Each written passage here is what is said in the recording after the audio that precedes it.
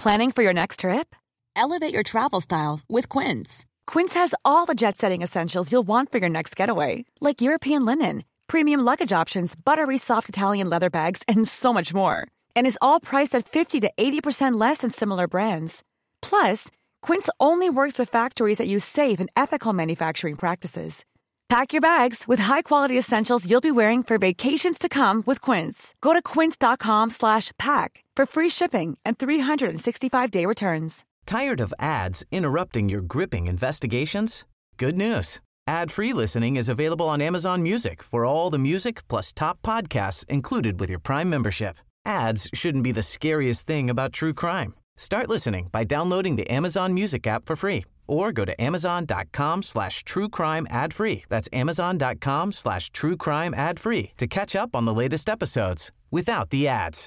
Imagine the softest sheets you've ever felt. Now imagine them getting even softer over time. That's what you'll feel with Boll & Branch's organic cotton sheets. In a recent customer survey, 96% replied that Boll & Branch sheets get softer with every wash. Start getting your best night's sleep in these sheets that get softer and softer for years to come. Try their sheets with a 30-night guarantee. Plus, get 15% off your first order at bollandbranch.com. Code BUTTERY. Exclusions apply. See site for details. This podcast contains discussions of child abuse, sexual repression and sexual abuse, suicide, racism, misogyny, PTSD and PTSD symptoms, and spiritual oppression and abuse, including guilt, shame, and fear. In most episodes, we will be mentioning some of these concepts in a general way without any graphic detail. If any of these topics or other triggering topics will be mentioned in great detail, we will let you know at the beginning of each individual episode, as well as in the show notes for that episode. Rolling river of time, you've healed me in too many days. No regrets, no confusion, there'll be no pollution. I'm so thankful I've decided to change my ways. Welcome back to the Leaving Eden podcast. My name is Gabriel Hacohen, and I am here with my co-host Sadie Carpenter. But Sadie Carpenter is not the only person that is here with me today. Sadie, do you want to introduce our guest? Yes, I do.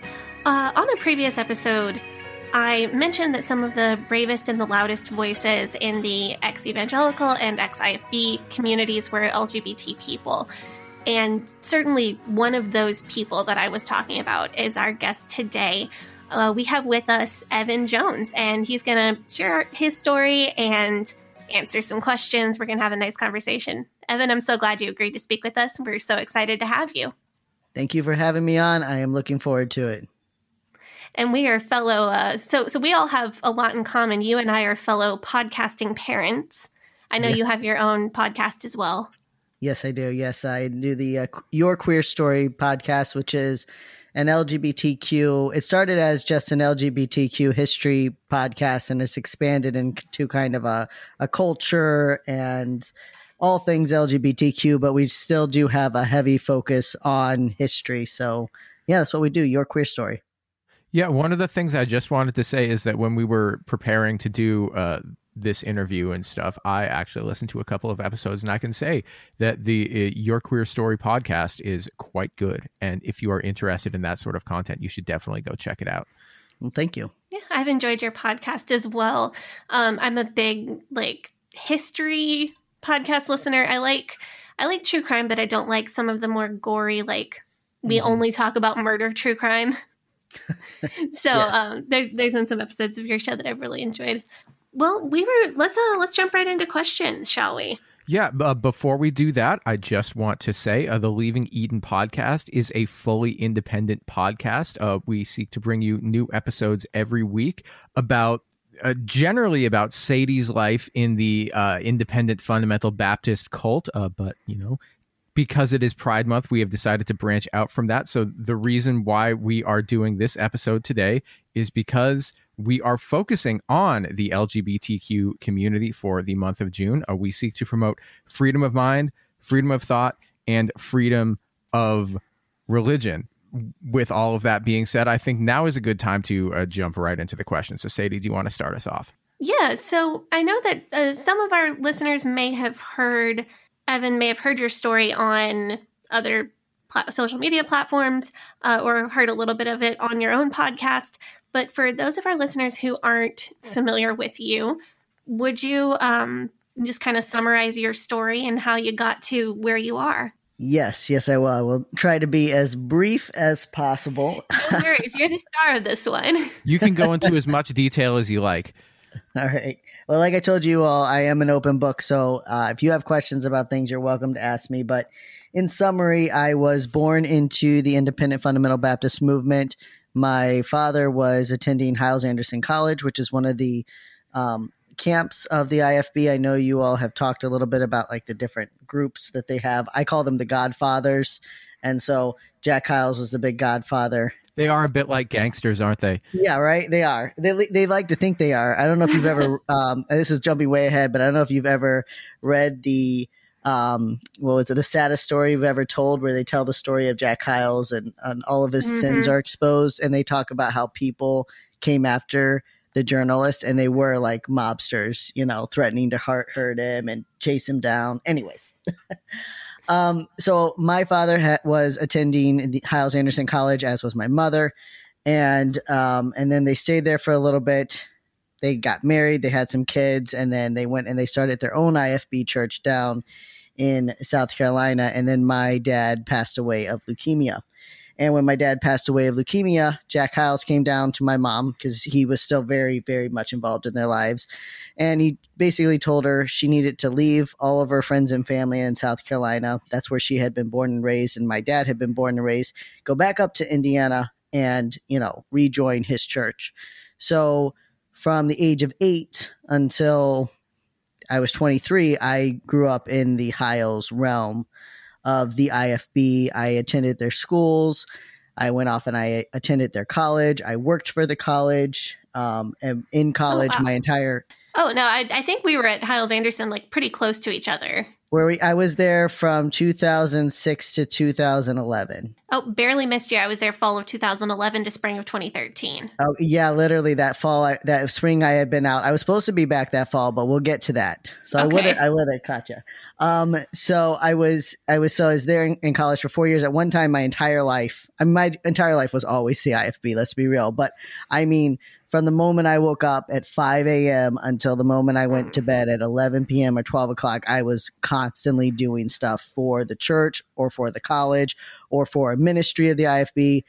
I got paid by them, which I didn't actually get paid. It all went to my tuition and everything, but everything in my life revolved around them. And throughout that entire time, I was struggling with a lot of things, all the feelings that we have to repress in general. And on top of that, I was also struggling with my gender identity and my sexual orientation, which are two things that they don't discuss at all unless they're talking about how horrible and sinful it is. So they don't talk about it at all. No, I mean, except for to preach. I did not hear the word transgender until I was 24 years old. I did hear the word gay and lesbian a lot because it was the gays and lesbians that had caused 9/11 and that had caused Hurricane Katrina and that had caused all the bad things that happened in our world. So I did know that. I knew that people could be gay, and I also knew that being gay was the worst thing. I mean, it was always tied in with being a pedophile or being a murderer. Those were the three unpardonable sins. Well, Jack Hyles' son is allegedly two of those things. Yeah. Allegedly. He is allegedly all three of those things. Hashtag arrest David Hyles. Yes, exactly. If we want to get into the Jack Hyles bit, we can. I mean, anyways. So I was continuing through, and then I finally had a breakdown my senior year of college. I was a dorm supervisor. I had a complete breakdown. Big rumor got out that I was demon possessed. They told me to take some time. And during that time, I started, doing things that regular adults that are 21 are doing. I drank a little. I went to the movies. I, met up with a guy and I made out with this guy. Obviously, at this time, I'm living as a woman. And all of this, culminates into me having to go to a counselor. And when I go to the counselor, I tell them that I think that I'm attracted to women. And so they send me to the Reformers Unanimous, which is the RU home is the IFB's form of rehab. And the word rehab connected to the RU home is a joke. There's nothing rehab about it except for the fact that you get locked away somewhere. I was sent off to the First Baptist Church of Hammond's RU home for 6 months. And in the Reformers Unanimous program, they treat everything as a sin. So what I had, according to them, was sexual sins. So my gender identity, which I still was not clear on at all, but my sexual orientation, that was all sexual sin. And so I had to treat that like an addiction. And I had to go through this program. And what I found in the RU home, it was that it was basically, and at this point, Jack Hyles had died and his son-in-law, Jack Scott, had taken over. And it was basically this place where Jack Scott would send anyone who was a problem. Because I was in this RU home and I was in there with women who had serious drug addictions. I was also in there with women who were depressed. I was in there with a girl who was dating a boy that Jack Scott didn't approve of. No real reason why, but he didn't approve of the boy, so he had sent the girl to the home. I was in there with a girl who wouldn't get married. And because she wouldn't agree to get married, he sent her there. So it was this really weird group of people where you had folks that had real issues and they really needed help. And then you had folks that wouldn't obey because they're, 25, 30, 40-year-old women. And so he sent them there. So that's where I was for 6 months. And after 6 months, I emerged and I was cured. Hallelujah. So 2 weeks after I emerged from rehab, I got married to a man. And then 4 months after that, I realized that I wasn't cured. And I decided I was going to go back to counseling. And I'm grateful today, but my husband at the time was like, I can't do this. He just said he couldn't do it and he took off. And then he told everybody that the reason he took off was because I was gay and he couldn't deal with it. So he outed you. Yes, he did. He outed me to everyone. And so then people did approach me and I was offered a chance to go back. And there was never any clear thing of what going back would mean. But I knew from the experiences and the stories that going back meant go to some camp in Montana and whatever the hell they do to you, they do to you. And then you keep doing that. You keep doing this conversion therapy until you get cured. And I couldn't do it. So I just left. I never formally exited the IFB. I didn't have any intention or want or desire to leave the IFB at that point. I didn't even know what was on the outside. I just knew I was too tired. I was too exhausted and I couldn't keep this up. This wasn't going away. I'd been struggling with my orientation since a child. I was 6 years old the first time I ever got in trouble for kissing a girl. So I was just, and by that time I'm 23 and I'm tired. So I just kind of drifted away. And then as I drifted away, I started, trying to find another church. And I couldn't find another church in Indiana at that time that would accept an LGBTQ person or an out LGBTQ person. So then I started reading books. I read all the standard books of atheism, The God Delusion and God is Not Great and Daniel Dennett and all of them, Sam Harris, and studying religion in general. And I just ended up letting faith in general go for me. I mean, it just fell away from me. And then, and I struggled. I did fall into a deep depression. I did struggle with addiction, ironically, real substance use disorder for several years. And then I reached out and I got some help. I got some help for my substance use disorder and I started connecting with other survivors. I eventually met my wife. And today my life is 1,000 times better. This June is going to mark 10 years since I left or was detached or shunned from the IFB. And I'm doing a lot better today. I really am. That is excellent to hear, but that is quite a roller coaster that you have been on, isn't it? It is. So I have a quick question about something that you said. When you said that you were sent to the RU home, who is doing the sending? Well, I don't know. For everybody, it was different. Most of the people that I met, they had met with Jack Scott, and Jack Scott had said, "You need to do this," and he would do that. I actually dated a girl for a little while he got her parents to trick her into going to the RU home down in Rockville, in Illinois. Oh, that's a And rough one. she thought she was going on a tour, and then they left her there. So he would do stuff like that. But in my case, it was a little easier because my parents were so in the circle. So I met with his daughter. She got me in touch with George Rampt, who was the director at the time. I don't know if he still is. And he was the one who was like, you need to get in the home. We can help you. And again, I was just, I want it to be fixed. I was like, well, yeah, I mean, I need to do this because these feelings aren't going away and I need help. Yeah, and I didn't mean to come off like I was having a problem with your wording. I you're knew fine. Jack Scott. Like, I knew him personally, so I understand the forcefulness of his personality.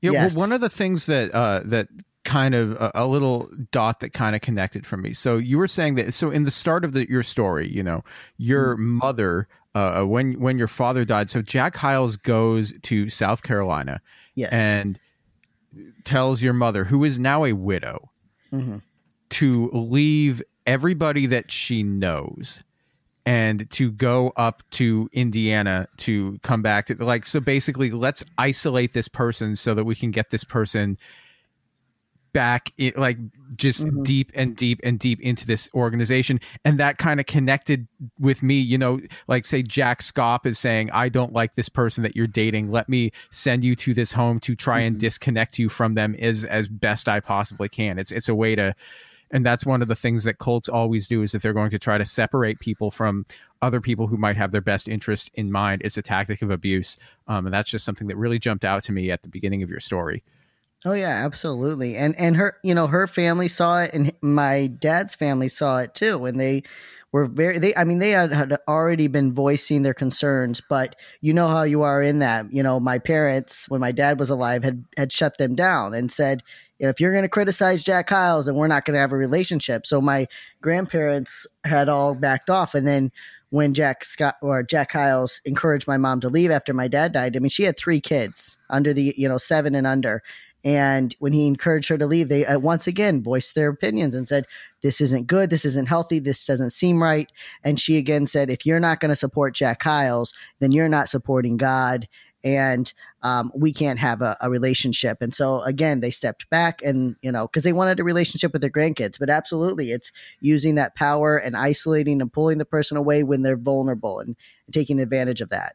Wow. That is an incredible piece of that is a piece of abuse or a tactic of abuse that cult leaders will often use. Is they will see somebody who is vulnerable and then they will try to get them isolated. I wanted to talk about, it sounds like your gender identity, sexual identity was maybe not the only factor for you eventually leaving a cult, but it seems like it was a major factor. Am I getting that kind of right? Well, I mean, it was the catalyst because I didn't have anything else. Yeah, I consider it a major factor because I always wonder if I was so heavily bought in. I mean, I was 110% committed. You're totally sold out. Yeah, I was. I mean, I had dedicated my life to God. I'd had a spiritual revelation at the age of 16. At least I believed I did, and I was committed. And so I always wonder if I wasn't queer, where would I be? Would I still be there? I mean, I probably would be. I'd probably be speaking at some IFB, teen girls youth conference today. Yeah, something like that. Because I would never want to. Thank God that neither one of us ever. Thank God neither one of us ever has to go back to one of those stupid meetings again. Yeah, but also, I mean, if you weren't queer, then you wouldn't be you. You'd be a completely different person, right, dude? Oh yeah, absolutely. Yeah. Yeah. I just see that's one thing I'm consistently thankful for, and you might be the one person who is more thankful for it than I am. Okay, so give us the deets. Are these meetings, are they just like please your man, like praise God, praise Jesus, it's and it is like there's definitely. I wonder, I say, there's conditioning, right? Like all that, you sing and you're up and down. They do this thing, they get you up and down, especially in the Christian womanhood, right? You're up and you're down, you're waving your hands and you're singing things that wouldn't be allowed in traditional church settings. You're allowed to do it because there are no men around to be tempted by your seductive hand waving. Man, that hand wave. You know what? I did watch the Single Ladies Beyonce video, so I do know what they're on about. There you go. So it's something. It's like toxic positivity conditioning and then like please your husband. So it's like it's like half and half in my experience. Did you ever have the I don't know if you guys name drops here, so you can edit this out. Did you ever have the sex talk, the 72-hour sex talk? Your man what? Should never. What? Go ahead. Oh yeah. Wait, there's a 77. Wait, hold up, a 72-hour sex talk. You have to do it every 3 days. Yeah, you should never. Your man should never go more than 72 hours without sex. Never. Yeah, I had her for freshman prep for leadership, Hyles Anderson Jericho program, fall 2011. Never forgot it. This is so. Wait, they actually taught you this in. That was in class, and it was also in that was a talk I heard her give in Christian Womanhood, and it was also a class where she would teach you how to be a good Christian wife. She also taught you not to masturbate. There was a whole big thing about how you cannot masturbate. See, I didn't catch that because I don't think I knew what that was as an 18-year-old Hyles Anderson freshman. So what did they call it? Oh, she said masturbate. She's. I mean, when Sadie doesn't know what that means. I don't remember. So either she didn't do that in my freshman year class, or possibly I just wasn't aware of the meaning of the word. Because this is the same. This is 2 years after I saw the Paula Shaft sermon and knew that something was up, but couldn't figure out what. So in an episode that has not aired at the time of recording this, but has aired at the time of this episode's release, it will have been the episode right before this. Or 2 episodes right before this, we reveal that Sadie did not, in fact, know what a foreskin was for, because they always talked about circumcision and the foreskin in the Bible, but she didn't know what it was. Well, nobody would tell me. Yeah, I mean, they didn't talk about, never got any kind of body part message or anything, nothing like that. My mother, the week of my wedding, was like, so I want to have a talk with you. As Mom, it is way too late for that. So it was literally like Daphne Bridgerton's mother. Like exactly. Right, exactly. I think I said something about that to my wife when we were watching Bridgerton. Sorry. Oh my God, dude. I'm going to get off on this Bridgerton tangent because I watched Bridgerton and like everything they say about sex was like reminding me of the IFB. That was it. Like, I was like, oh yeah, like that's like, okay, yeah, the big ball, that's like Christmas lights. Okay, sure. Huh. Yeah, they got caught kissing in the garden. So scandalous. Definitely got to get married now. Mm-hmm. Yep. So obviously being, I guess you don't know that you're transgender while you're in the IFB. Right. So how does that, I guess, I don't want to say, so you didn't hear them talk about transgender people at all, or that wasn't a thing? No. I'm sure that is now a thing that they talk about because that's a thing that's in the forefront of culture. But, I know it is because my stepfather is a big proponent against the transgender cult, as he calls it. Oh, so God. Yes, they do talk about it a lot. Yeah. So so you didn't even know that existed. You didn't even know that was a thing. No, I didn't. I mean, I think like there was something like they, of course, in there they conflated sexuality and gender. So they might say something about, men dressing in women's clothing and things like that, but they never said the word transgender or that there were people that, that their gender identity did not match their sex assigned at birth. And so I had no idea that was a thing that people did. And then I was almost a year out and I was dating an individual who told me that they were, dating is a strong word. I was casually seeing an individual who told me that they were transgender. And I was like, what is that? And they explained it to me. And I was very transphobic. I was like, why do you need to do that? I was really angry. But in my mind, I thought, that's it. Like, that's the word you're looking for. That's what it is. But I was not ready to face that or anything. And it was a long time before I would face my gender identity. Wow. So it did sort of click right away, but it took a little bit for you to accept it. I did. I mean, my coming out, my first coming out was so horrendous that I knew I couldn't do that. Like the thought of having to come out and say, I'm not a lesbian, I'm transgender, and I'm also, pansexual, or, those were all words that I still wasn't clear on. But I knew that having to come out a second time and having to come out and say, I'm actually a man, I couldn't do that. And that time period, again, I was deep off the deep end at that time. I was in a very dark depression. I had no one in my life, and I couldn't handle another coming out. So I just filed it away, and I believed I never would come out. Well, the first time that, that I guess you didn't really come out, you were outed. So there's going to be so much trauma assigned to that anyway. So that's totally understandable. Right. And it's also like, it's so not normalized that people's identities can like shift and adjust over time. Right. Like somebody, like I have a lot of friends who, oh, well, they feel like they need to like draw a very distinct line between pansexual and bisexual. Mm-hmm. But they feel like they have, like, people feel like we have to get it right the first time. And then like, there's no fixing it if you came out as the wrong thing. And I really hope that kind of continues to change and continues to get better. Like where we understand that people's identities shift throughout their lives. Well, when I'm talking, especially to younger people, because in my work now, I work, as an LGBTQ advocate in my day job. And when I'm talking to young people, especially, I always try to put the emphasis on, as our language evolves, our identities and understandings and the labels we attach to those identities might evolve as well. As we grow and understand our bodies, those things might evolve, and that's okay. Fluid is a term I use all the time because your sexuality, your gender, your expression, those things can be fluid. And there may be times in your life where it's really rigid, and some people may be more rigid in their identities than others, but it is completely natural for you to grow in your own understanding of your body and to change those labels as you continue growing.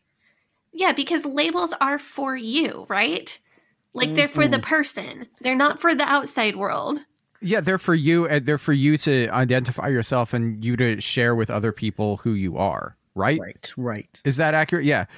So I want to, I like the way that you're talking about expressing identity, and I want to, that brings me to something that I wanted to ask. So that both of us wanted to ask. Yeah, that both of us wanted to talk about, because so I have looked at your Instagram. You are a fairly fashionable kind of guy. So that's a really good compliment coming from Gavi, in case you didn't know. So, because Sadie has talked about, how Sadie, she came out of the IFB, and then, you figure out how to dress yourself. So did you have to figure out how to dress yourself coming out of the IFB, and then how to figure out how to dress yourself again, being like, okay, I'm a man. What is my, aesthetic now that like I've figured out this part as well?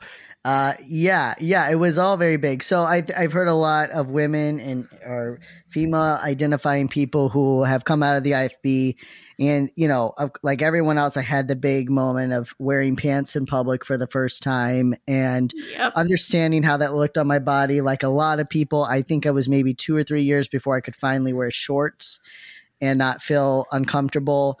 And I was always horribly dressed when I had to present as a woman, because nothing ever felt right. Nothing looked right. I couldn't figure it out to save my life. In fact, the one thing about the IFB was that they were so rigid in those rules that it was kind of safe for me, because I knew exactly what it was I could wear, and that was easy.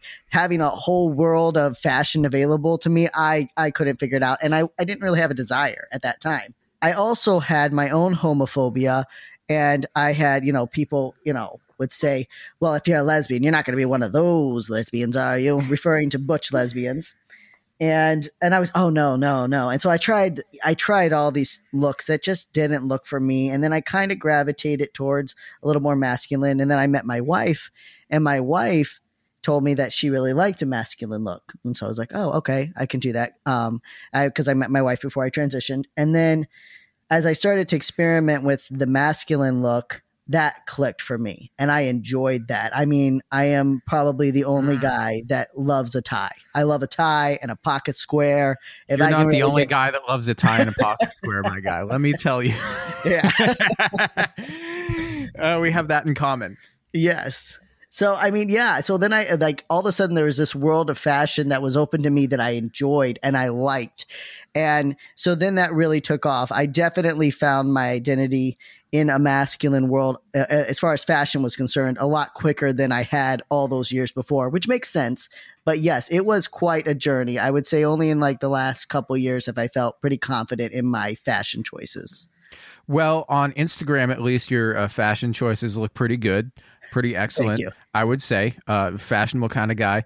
So that's really cool to hear. And, that's one of the things that I always talk about. If you feel like you're comfortable in the clothes that you wear and you feel like you're rocking a look, you're rocking an aesthetic, that's just going to make everything else in your life just go, yes. At least if you're expressing, because that's how people perceive us is through how we look. That's the first thing that somebody understands about you, and the first thing that somebody understands about who you are is how you look.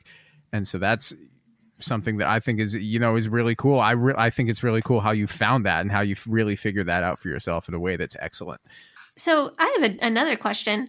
Something that I've heard you talk about on social media through Vashti Initiative is the fact that people who come out of a cult, sometimes they don't understand cultural references. They don't have like hobbies or interests because, like you said, and like I've said a lot of times, you put so much work into the IFB. Like when you're in that kind of, especially at Hyles-Anderson, you work and you go to class and you go to ministry and you work and you're just exhausted all the time. And so can you talk a little bit about finding your interest and finding hobbies and like learning about cultural references and what that was like? Yeah, I mean, I had to start real basic. The one thing that I had was a library, so I was grateful for that. And what I did is I went to the library and I just started with the basics. I got some books on science. I got some books on history. I got some books on pop culture, and I like to read. So like this wouldn't work for everybody, but you could do the same thing with podcast or with or audiobooks or documentaries, whatever it is. And I also went to the videos. That was back when people really were borrowing videos from the library, and I got documentaries on the same things. And I just sat there and I watched them. And so that kind of gave me a foundation for the basic education, because in the beginning, what was really even the pop culture was very unsettling, but what's really unsettling is that I was, I still thought the world was 6,000 years old.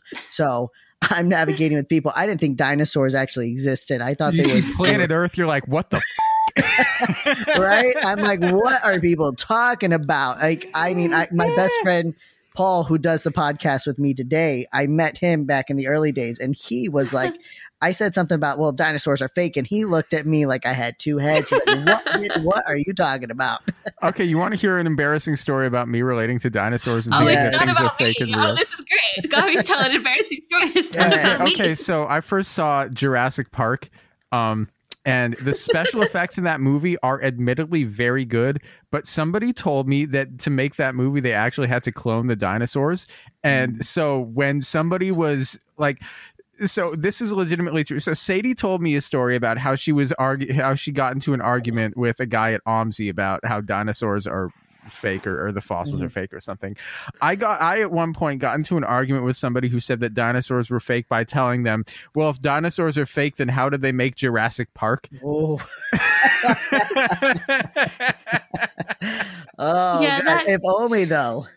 Yeah, I did. So now that he spilled it, I did once go to a science museum and argue with a real scientist who has a doctor's degree in paleontology about why dinosaurs were not real.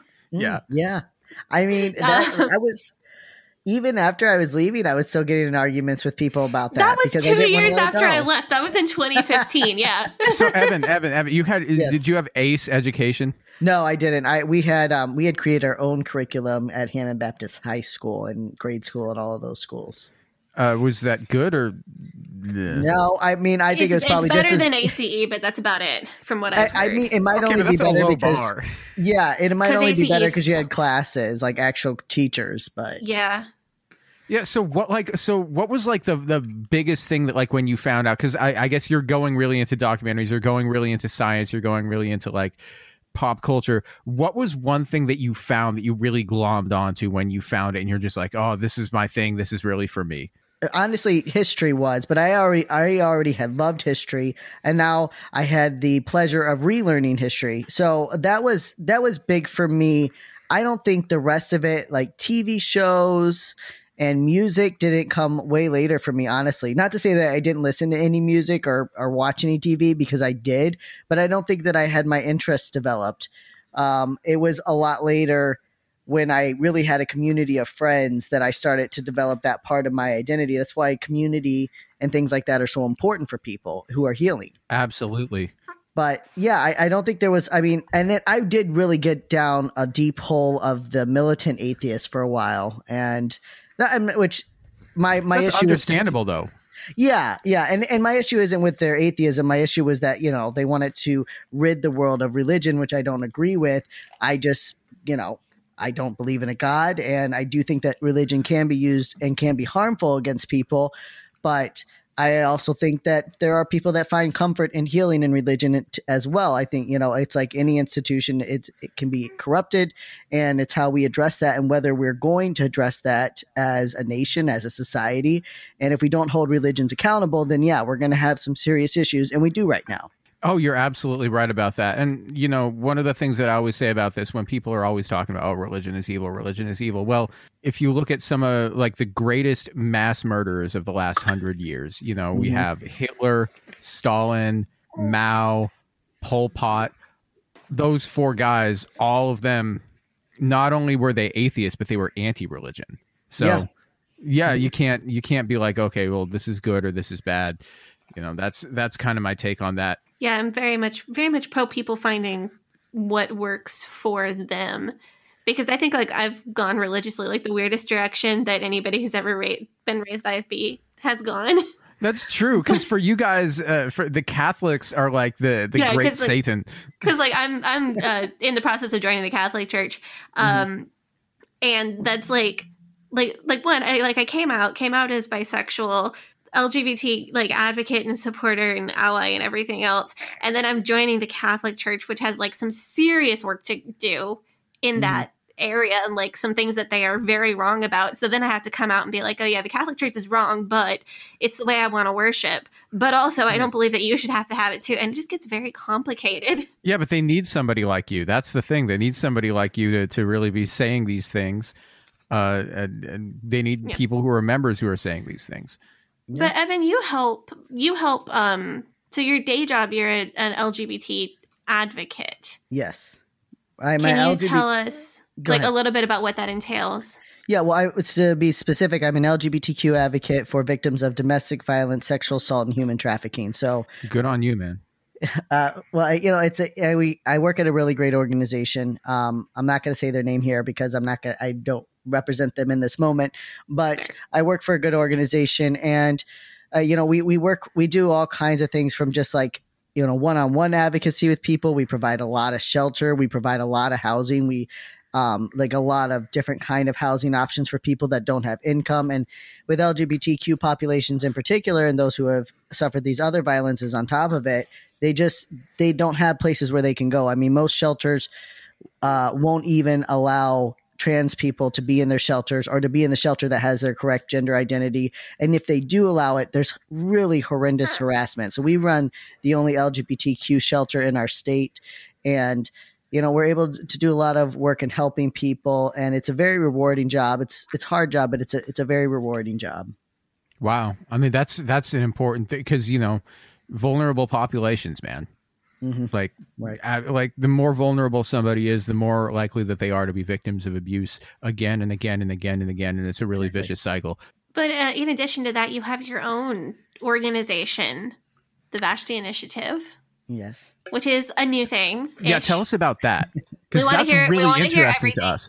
We've been recommending that I did Ask Reddit or a Funny Snark AMA on Reddit recently, and people were asking me like, what charities do you support to help people? And honestly, yours is the only one that I know and trust. So I was recommending you everywhere.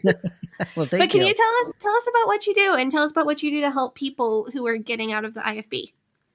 Yeah. So, I mean, like a lot of survivors, if you've been on online support groups or forums, you hear survivors constantly talking about, why isn't anyone helping? victims of spiritual and religious abuse, or sometimes we use the term adverse religious environment. There are some groups out there, some more now, that are supporting people who have come from cults. But a lot of people are hesitant to use that word cult. And honestly, a lot of people may come from an abusive spiritual environment that would not technically classify as a cult. And so there's a lot of, I don't have personal issues with that word, but we don't use that word only because we don't want to deter people from reaching out to us because they don't think they qualify. And so basically, there was a group of survivors that got together a year ago, and we were talking about how we need a kind of social service agency for victims of spiritual and religious abuse, the same way that we have for victims of domestic violence and for victims of sexual assault. And there's a lot of overlap in that. I've done 2 online surveys with just the IFB, and in one of them, I mean, there was over 50% of the survey respondents said that they had suffered some form of domestic violence, either witnessed it as a child or endured it as an adult. And so you're seeing a lot. And then the statistics for sexual assault were even higher. And so we see a lot of these things, and we see a lot of the same problems that people who have left these violent situations. Similar things happen to victims of spiritual abuse and religious abuse. And it all depends on how controlling and overseeing that person's group was, but they leave these groups and they are lost in the outside world. They've been taught not to trust their government. They've been taught not to trust outsiders. Often they don't know how to navigate their resources, or if they do know how to navigate their resources, they only know how to navigate them through the lens of their former church. So they don't really know how to access, say, filling out a FAFSA or applying for college, because they've only ever applied for college that was, like Hyles Anderson College or not West a real Coast college. Right, exactly. That didn't actually have real standards that you had to pass to get accepted to that college. And the same thing, like even things I've seen people who would sign over their entire food check to the church, and so they don't even know how to use the resources that they did have. There's so many layers of abuse, and so we decided we would start an agency that starts to meet those needs. So as of right now, we're still pretty small. We do have some volunteers in several different states, 15 states actually. And we have a hotline that runs from 10 a.m. to 8 p.m. Eastern Standard Time, 7 days a week. We want to get that to 24/7. We're not there yet. We're very close to adding a text line as well, because a lot of people can't step away to make a phone call, but they can send a text. So we're very close to that. We run a virtual support group on Sunday nights, and we're hoping to expand to more support groups. We have our online community.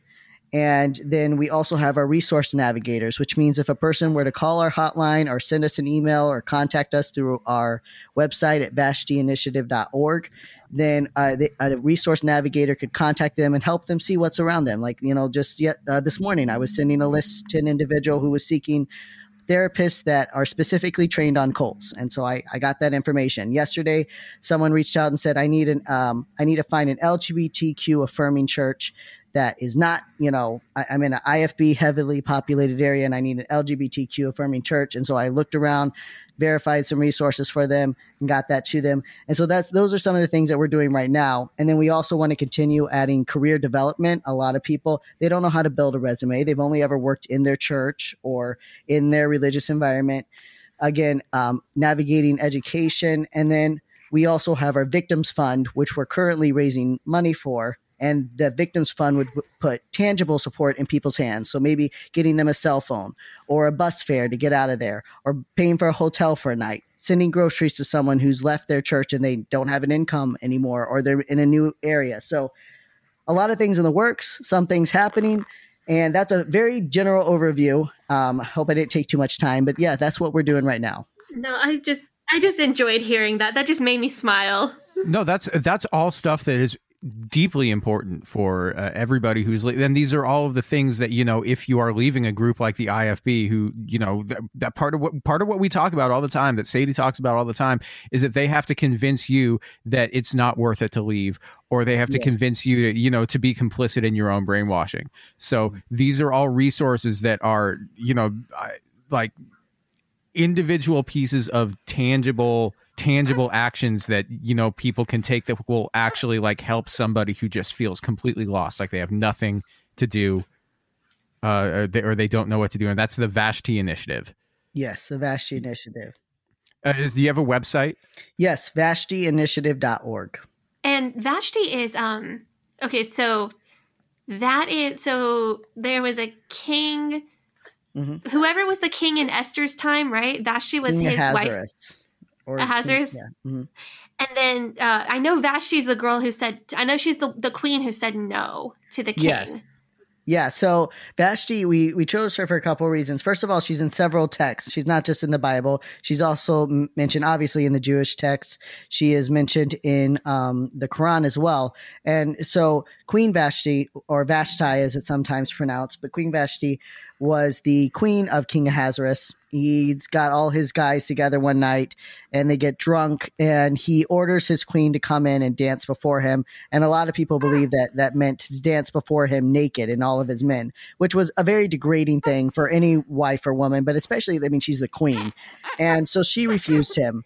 And when she refused him, the men said, you need to get rid of her. She's no good. How dare she? And there was when she refused him, she didn't just refuse her husband, she refused her king, and she refused her spiritual authority because he was her husband and he was her king. And so in biblical standards and in Jewish standards, that was her spiritual authority.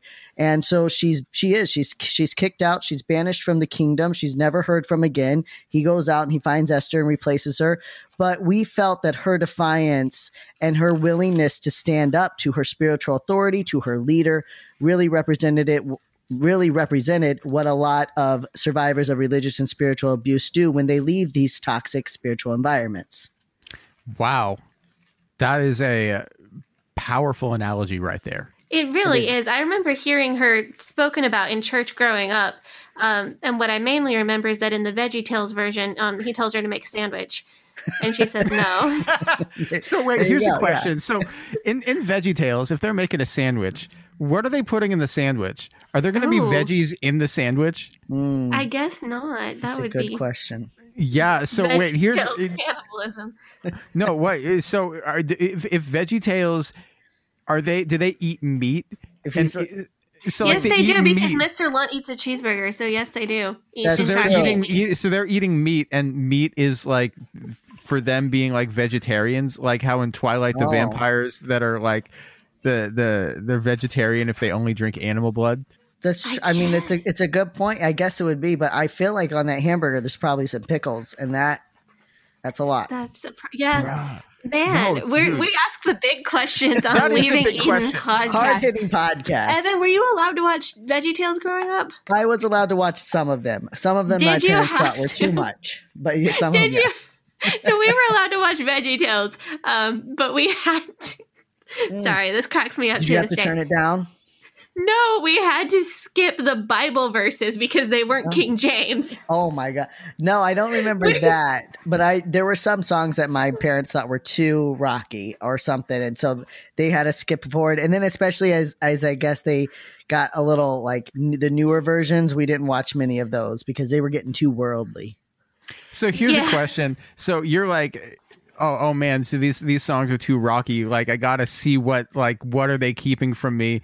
And then you turn it on, and you're like, man, this is the best song I ever heard. Oh, I mean that was me with Disney songs until my mid-20s.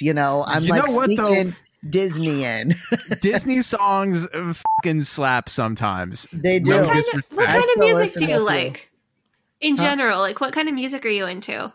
Oh, I'm into like grunge rock now. Okay, like some Pearl Jam. Oh, dude, I'm like the biggest like heavy metal fan. Sadie went hardcore metalhead. There you go. I push my child out to black metal, so you're not going to offend me with any kind of music choice.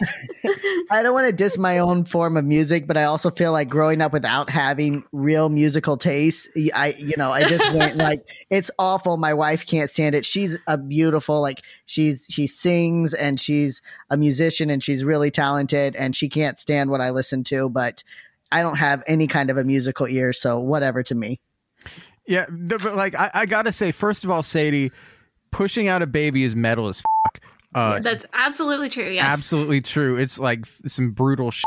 Like, But like I feel like being really into grunge is very much like I don't want to say militant atheist, but like it is very much like part of that aesthetic where it's just like it's the 90s and I'm an enlightened dude. Yes. But like if Evan had grown I'm up, Paul Rudd in Clueless.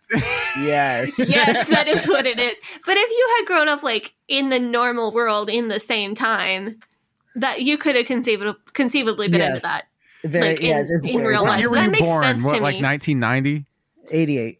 88. Okay, yeah. So so what Yeah, would so you he's been like closer listening to to in high school? Jonathan's age than ours. Maybe you would have been listening to like so what you would graduate in like 2006, 2007. You've been listening to like my husband Linkin is Park. 1 year. Yeah, My husband is 1 Linkin year Park, older. Yeah, like yeah, crawling and he says Slipknot Nickelback. and Linkin Park were big. Yeah. You get that. What's that one song? Disturbed, Down with the Sickness. That would have been you. Yeah. My God. Yeah. We would have seen you in Jankos in middle school. Yeah, I mean, I definitely that, or I would have just gone hard, like goth or like emo, more, not full goth. I probably would have gone more of that. See, Gavi, I have told you that every IFB kid like secretly wants to be like a scene kid. Oh, Hundo P. Because I have talked about on the podcast before how like all I wanted growing up was like dyed purple hair and like those cute gloves that girls used to wear, like the so that fingerless fingers, gloves. Yeah. Like that was all I wanted in the entire Evan, world. what was your thing? Like what was your dyed pink hair of the IFB? Like what I wanted. Like the one thing you but wanted. you weren't allowed, but was denied to you cruelly.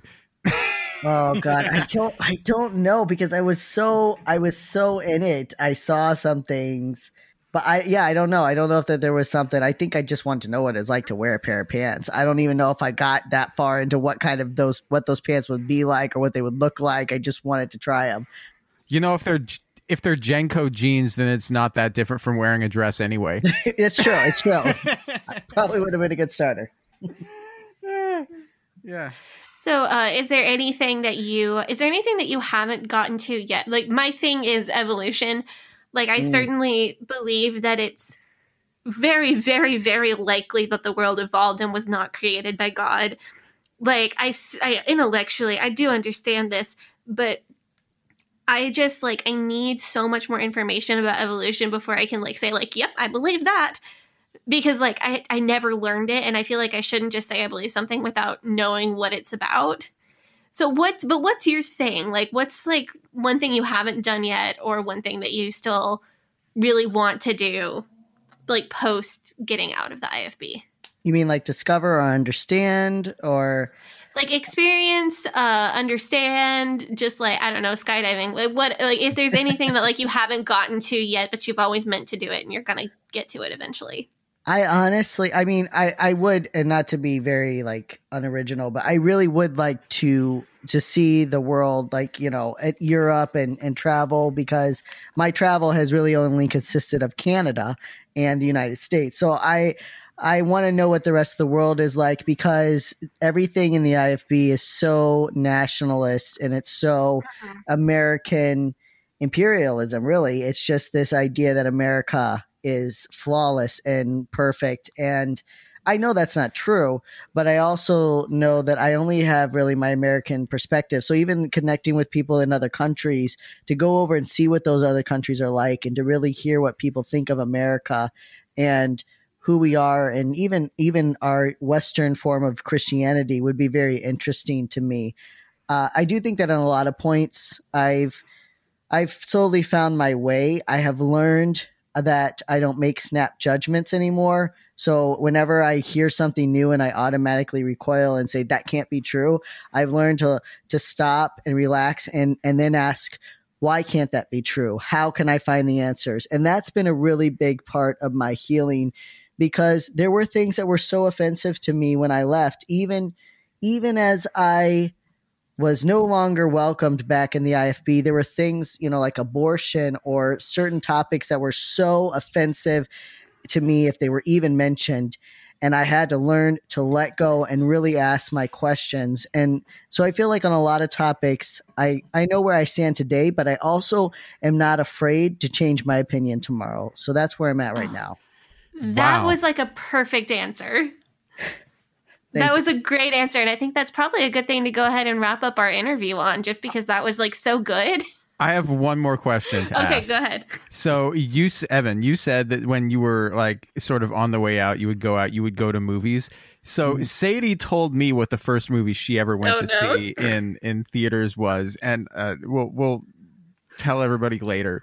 But what was the first movie that you went to see in the movie theater when you got out of the IFB, or when you were on the way out of the IFB? I saw a few movies in the IFB. I got in big trouble for them. So I don't know the first movie that I saw when I was out, but I can tell you the first movie I ever went to. I was 16 years old.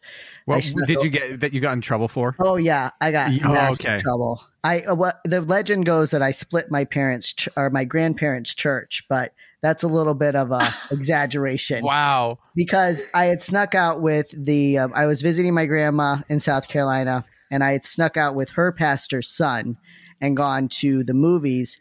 And he was quite a bit older than me. The guy honestly had no business taking me out on a date, but I wanted to go to the movies.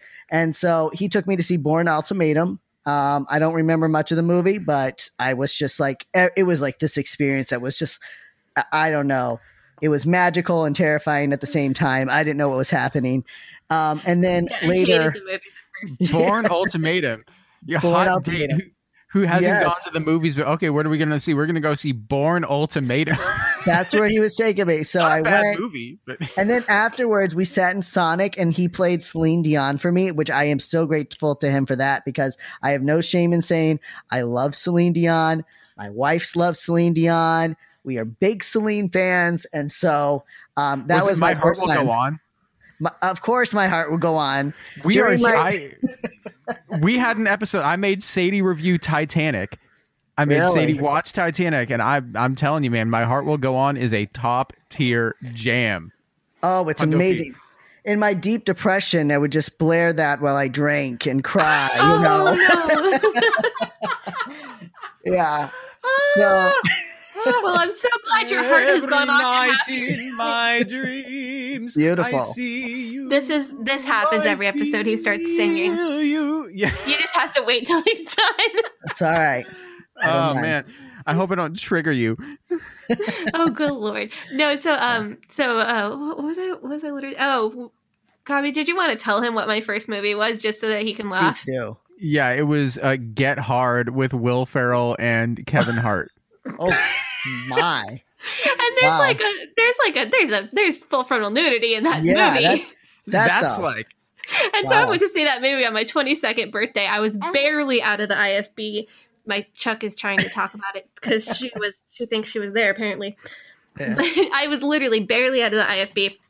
22nd birthday, had never seen a penis in real life, and then there was one on the movie screen. Wow, like that's an experience. 1,000 million feet tall. Yeah, that was a ride. Oh, I give off. That was. You know what? That's jumping right into the deep end, so you get used to it. I mean, you can only go up from there in your movie experience. I mean, you've seen Jack Scott pretend that Arrow was his penis. That's true. So. Yeah.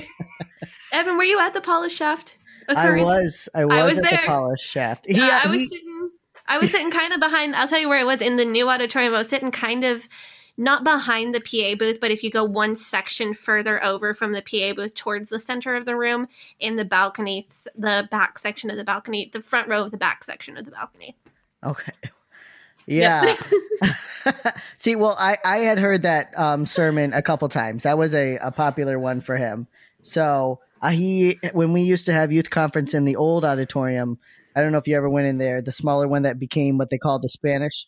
My first year was the year that they opened the new auditorium. I turned 12 the year that they opened the new auditorium. Yeah. So he had preached that sermon, and he had done that bit a while, but that was definitely one of his most graphic times. And it also, because, he was filming everything at that point, it just, it took off. And then of course he had his charges shortly afterwards. So, But yeah, I had grown up hearing that sermon. I think I might have been like in 7th or 8th grade the first time I ever saw him preach that sermon. But when you saw it that time, it was different. I mean, yeah, it was, but he was still polishing the shaft. He always polished the shaft. It was the name of the sermon. So yeah, it says it in the title. Well, he's not writing checks that he can't cash. That's well, right. I wanted to end on an inspirational note, but I'm doing a podcast with 2 boys, and this is where we've ended up. Yeah, polish shaft, polish the shaft. We're gonna make jokes. Is all we do. Man, Evan, I want to wholeheartedly thank you for agreeing to come on our show as a guest. This has been an awesome interview. We really appreciate all of the stuff that you're doing, not just as a part of the Vashti initiative, but also in support of the LGBTQ community. That's an excellent endeavor and an excellent work that you are doing. We think that that's great. And it's been awesome to just have you on as our guest. You've been great. Thank you. I really appreciate it. I've had a lot of fun with you two tonight, and I am looking forward to listening to this and sharing it and everything else that you guys are putting out. I did listen to some of your episodes as well before I came on, and you're also doing really great work. So I appreciate it, and thank you. Yeah. One more time, do you want to plug the Vashti Initiative? Tell us where we can go to find out more information. We will also put it on our Instagram, but go ahead and do that. Put it on our Instagram, put a link in the show notes. We'll blast it everywhere. Yes, if you go to Vashti, VASHTI, initiative.org, you can contact us there. You can find out about our events, support groups, and every other service that we offer. Also, if you call 1-8334, the number 4, Vashti, VASHTI, 1-8334 Vashti, you can talk to a representative between 10 a.m. and 8 p.m. Eastern Standard Time, 7 days a week. We will be there to answer, give you support, maybe give you some resources, and maybe put you in touch with someone else who can help you as well. And also, if you are a person who likes donating money to charitable organizations, you can send them money. Yes, is a thing that you can do.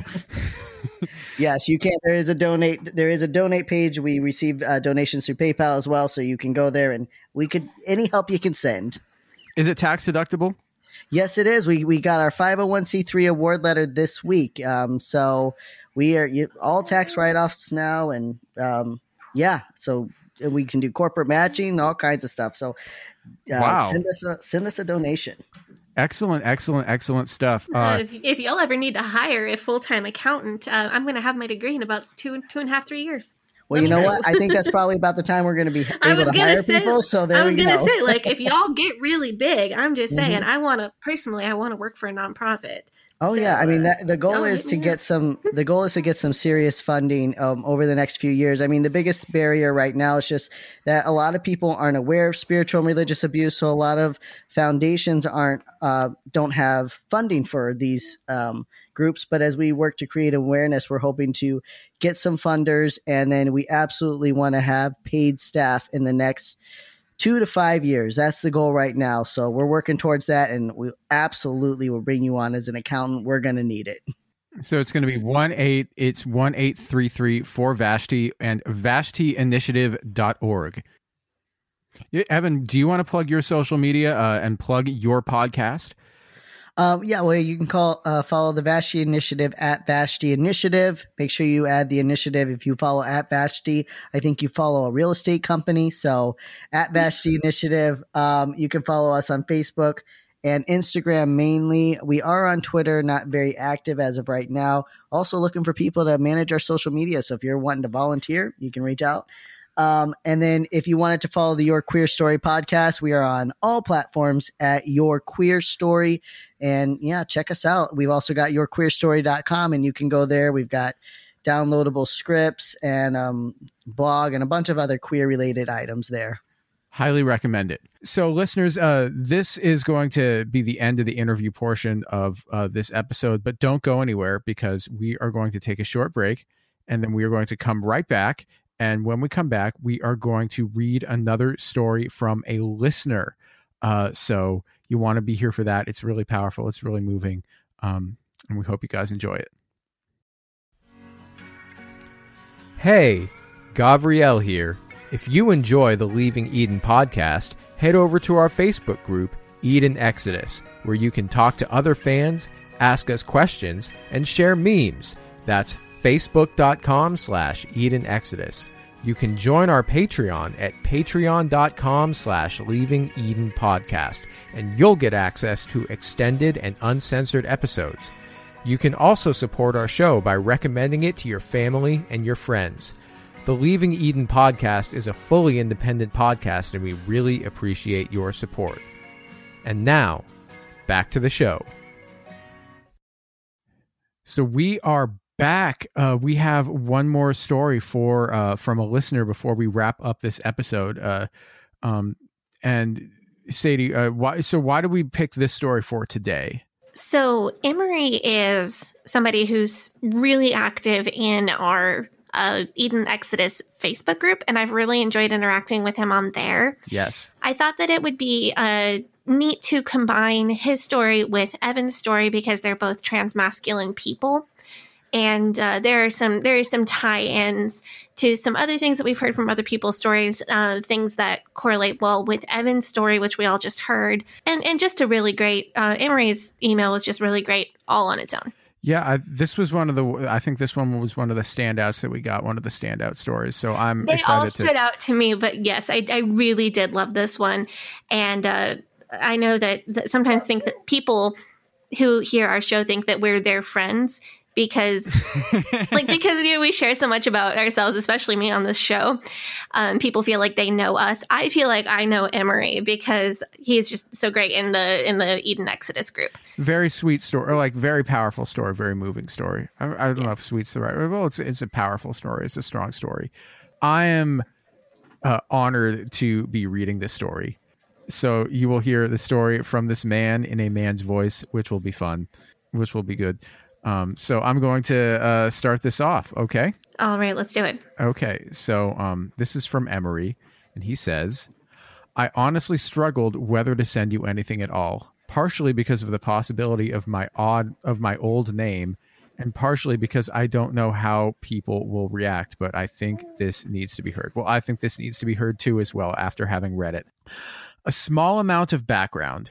I grew up in the IBLP. I faced physical, emotional, sexual, and spiritual abuse at the hands of my parents, grandparents, and pastors.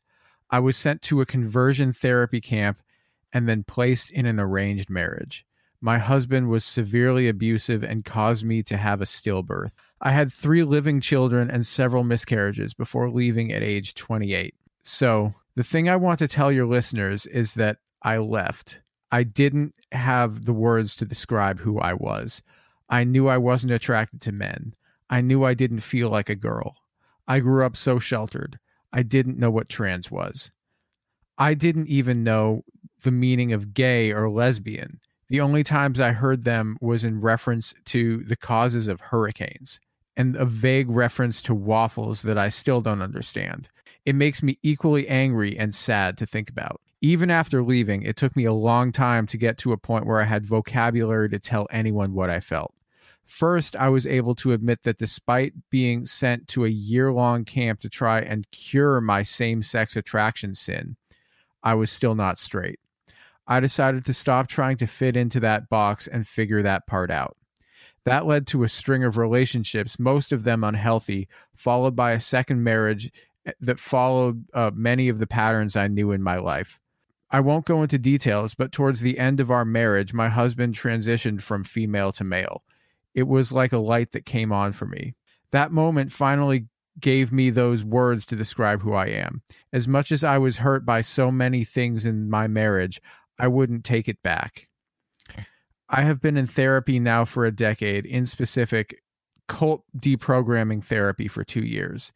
I have been clean from drugs and alcohol for 2.5. Congratulations, Emery. Yeah, congratulations, Emery. That's a huge accomplishment. I explored my gender in Dungeons and Dragons first. Oh man, shouts out to Jack Chick. Yeah, I explored my gender in Dungeons and Dragons first. I played with pronouns in that space where I was surrounded by people who cared about me. My characters allowed me to safely explore a lot, and no one has ever asked me to do real witchcraft. Weird, huh? So strange. That is weird. That's like Jack Chick would be extremely disappointed when hearing that. So Emery goes on to say, I did drag with friends, both as a drag queen and as a drag king. And then I started slowly telling people. I made an appointment, then canceled it and repeated the process several times with a clinic, and finally started hormones. This month, June, marks 2 years on testosterone for me. I am the proud parent of a pansexual, non-binary 16-year-old and a gender non-conforming pansexual 14-year-old who are growing up with all the words I never have. Life is good and getting better every day. Anyways, I can truly say I love you both and that this podcast has brought so much healing and peace. All my love, from Emery. Well, Emery, we love you too. Thank you for sending us this story. It was an honor to read it and an honor to put your words and put your story into the airway. Yeah, we love you too, Emery. Emery is one of our listeners. It's like, okay, well, if I ever met this person pending consent, I would love to get a hug from this listener. Yes. Yes. This is just my buddy. What a good dude. And I forgot to say at the beginning, Emery uses he and they pronouns. Yeah, forgot to say that. Yeah, but and when somebody uses two sets of pronouns, usually you can just pick. Yeah, you can pick, which is nice. It makes it easy. But no, that was a fantastic story, and raising the next generation. That's the thing. And being able to I like the part about being able to play with pronouns in Dungeons and Dragons, because that's something that. Hold on. Speaking of the next generation, yeah, that reminds me of what I was going to say, was that part of it is that makes us so happy about reading the story is that we have the story of somebody raising children, in an environment that is so different to the one that they grew up in, and with the advantages that they never had, and with the validation that they never had. And so, Emery, happy for you, happy for your children, happy for your family. Yeah, and what I was going to say about Dungeons and Dragons is I think that's something that I've had a few friends reach out to me like, hey, I don't know if I might be trans. I don't know if I'm non-binary. I don't know what's going on with me. And the first thing I always suggest is just find a place to play with it. Just introduce yourself to a new person and use different pronouns or use a different name and just see how it feels.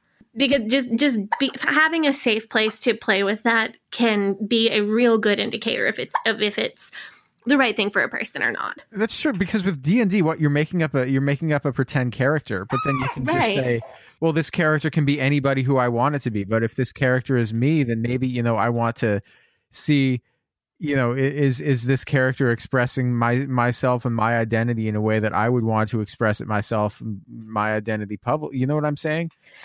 Yeah, it's just, and I think having that safe space, I hear, oh, Chuckle was just a pacifier. She's fine. She just likes to spit her pacifier out. Mm-hmm. She's loud. She wants to be on the radio. Yeah, everybody, thanks for tuning into this episode. I know this one's been on the short side, but I think we had a really good interview, a really good conversation with Evan and Emery. If you're out there listening, your letter it hit us right in the heart. So thanks for sending that. We really appreciate it. Yeah, and thank you to everyone who's been sending in letters. We've been enjoying all of them so much. I always text Gavi, or he texts me, whichever one of us sees the letter in our inbox first. We got another letter, go read it.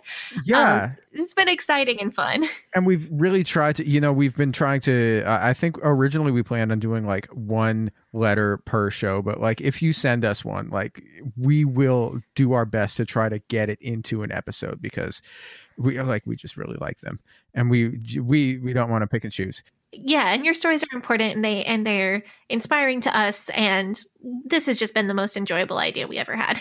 Yeah, and we might have to do something more like that.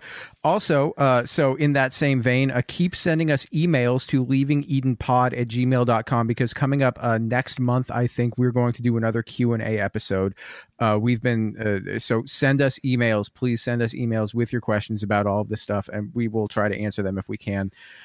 Thursday, tune in Thursday. We're going to be doing another homework episode, a reverse homework episode. I'm going to be reviewing the Hedwig and the Angry Inch, which I have watched once, and I am about to watch again, and we're about to record that tomorrow, so that's going to be really fun. Yes, because when you're going to review or make commentary on content, you do actually listen or watch all the way through it, right? Oh, yeah. And, this is something really important to you. So I want to make sure I get the details. I watch it once, watch it twice, make sure I get all the details down so we can really talk about it. Yeah. And jokes aside, Hedwig is like a super important piece of media to me personally. So I'm excited to discuss that on Thursday. Yeah. And that'll be super fun. So you can follow the podcast on Facebook, Instagram, at Leaving Eden Podcast, and on Twitter it is at Leaving Eden Pod. You can join our Facebook group, which is called Eden Exodus. You can go there. People post in there literally multiple times every day with their stories or just their thoughts on something that they listen to. It's super fun. We've been having a lot of great discussions in there. The spiciest ex-Baptist memes. Yes. The ones that are too spicy for other ex-fundamentalists. Yeah, that's true. That's true. 100%. And if you want to hear extended episodes that are also uncensored, and also see what Sadie thinks about The Handmaid's Tale, she's been writing and putting stuff on our Patreon. You can access all of that stuff if you go to patreon.com/Leaving Eden Podcast. All of our Patreon earnings for the month of June are going to the Howard Brown Health Center in Chicago, Illinois, which provides healthcare to the LGBTQ community. So it's going to a good cause. Sadie, do you want to plug your social media? Yes, you can follow me on Twitter at HellYesSadie, on Instagram at Sadie Carpenter Music, and also on TikTok at HellYesSadie as soon as I figure out how to get my username switched over, because I figured out who stole my TikTok username and it was me. So I just have to get back into that account, and then I'll be able to have like my actual handle on TikTok. It's going to be great once I figure it out, because, I have all the time in the world with a 3-month-old baby. Oh God. Yeah. I also wanted to do a really quick note here. A lot of people have been messaging me on my personal Facebook. I'm not telling you not to. There's no rule against it. It's fine. It's just that if you're not my Facebook friend, you end up in my message requests. So if you have something to say that's time sensitive that you want to get my eyes on, send it to the podcast social media. I'm more likely to see it, in less than 2 weeks. Well, if you want to follow me on social media, all of my handles are the same on Facebook, Instagram, Twitter, and Clubhouse at GAVRIELHACOHEN. And until Thursday, we're going to talk to you guys again on Thursday, and that'll be super fun. So stay tuned for that homework episode. And then next week, what episode are we doing next week? We're doing next week we have tons of listener stories, including one that made us both cry. So that was like a double points listener story.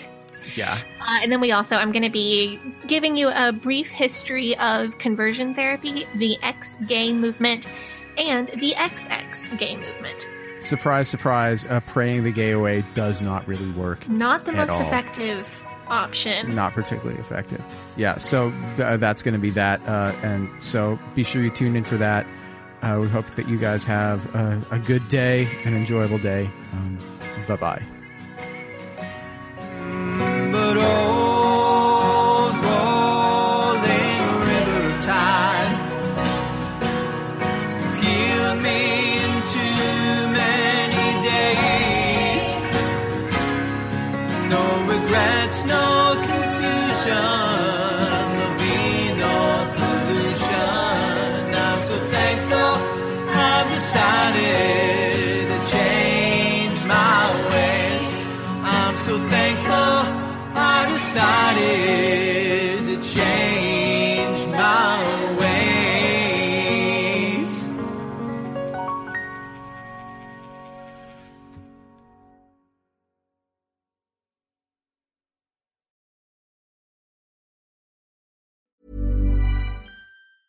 Tired of ads interrupting your gripping investigations? Good news. Ad-free listening is available on Amazon Music for all the music plus top podcasts included with your Prime membership. Ads shouldn't be the scariest thing about true crime. Start listening by downloading the Amazon Music app for free or go to amazon.com/truecrime ad-free. That's amazon.com/truecrime ad-free to catch up on the latest episodes without the ads.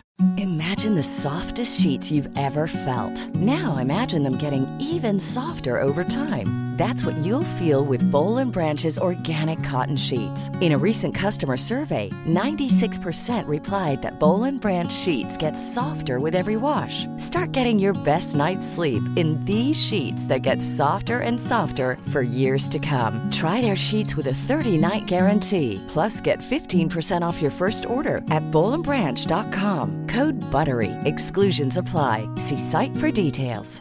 Hey, it's Paige DeSorbo from Giggly Squad. High quality fashion without the price tag. Say hello to Quince.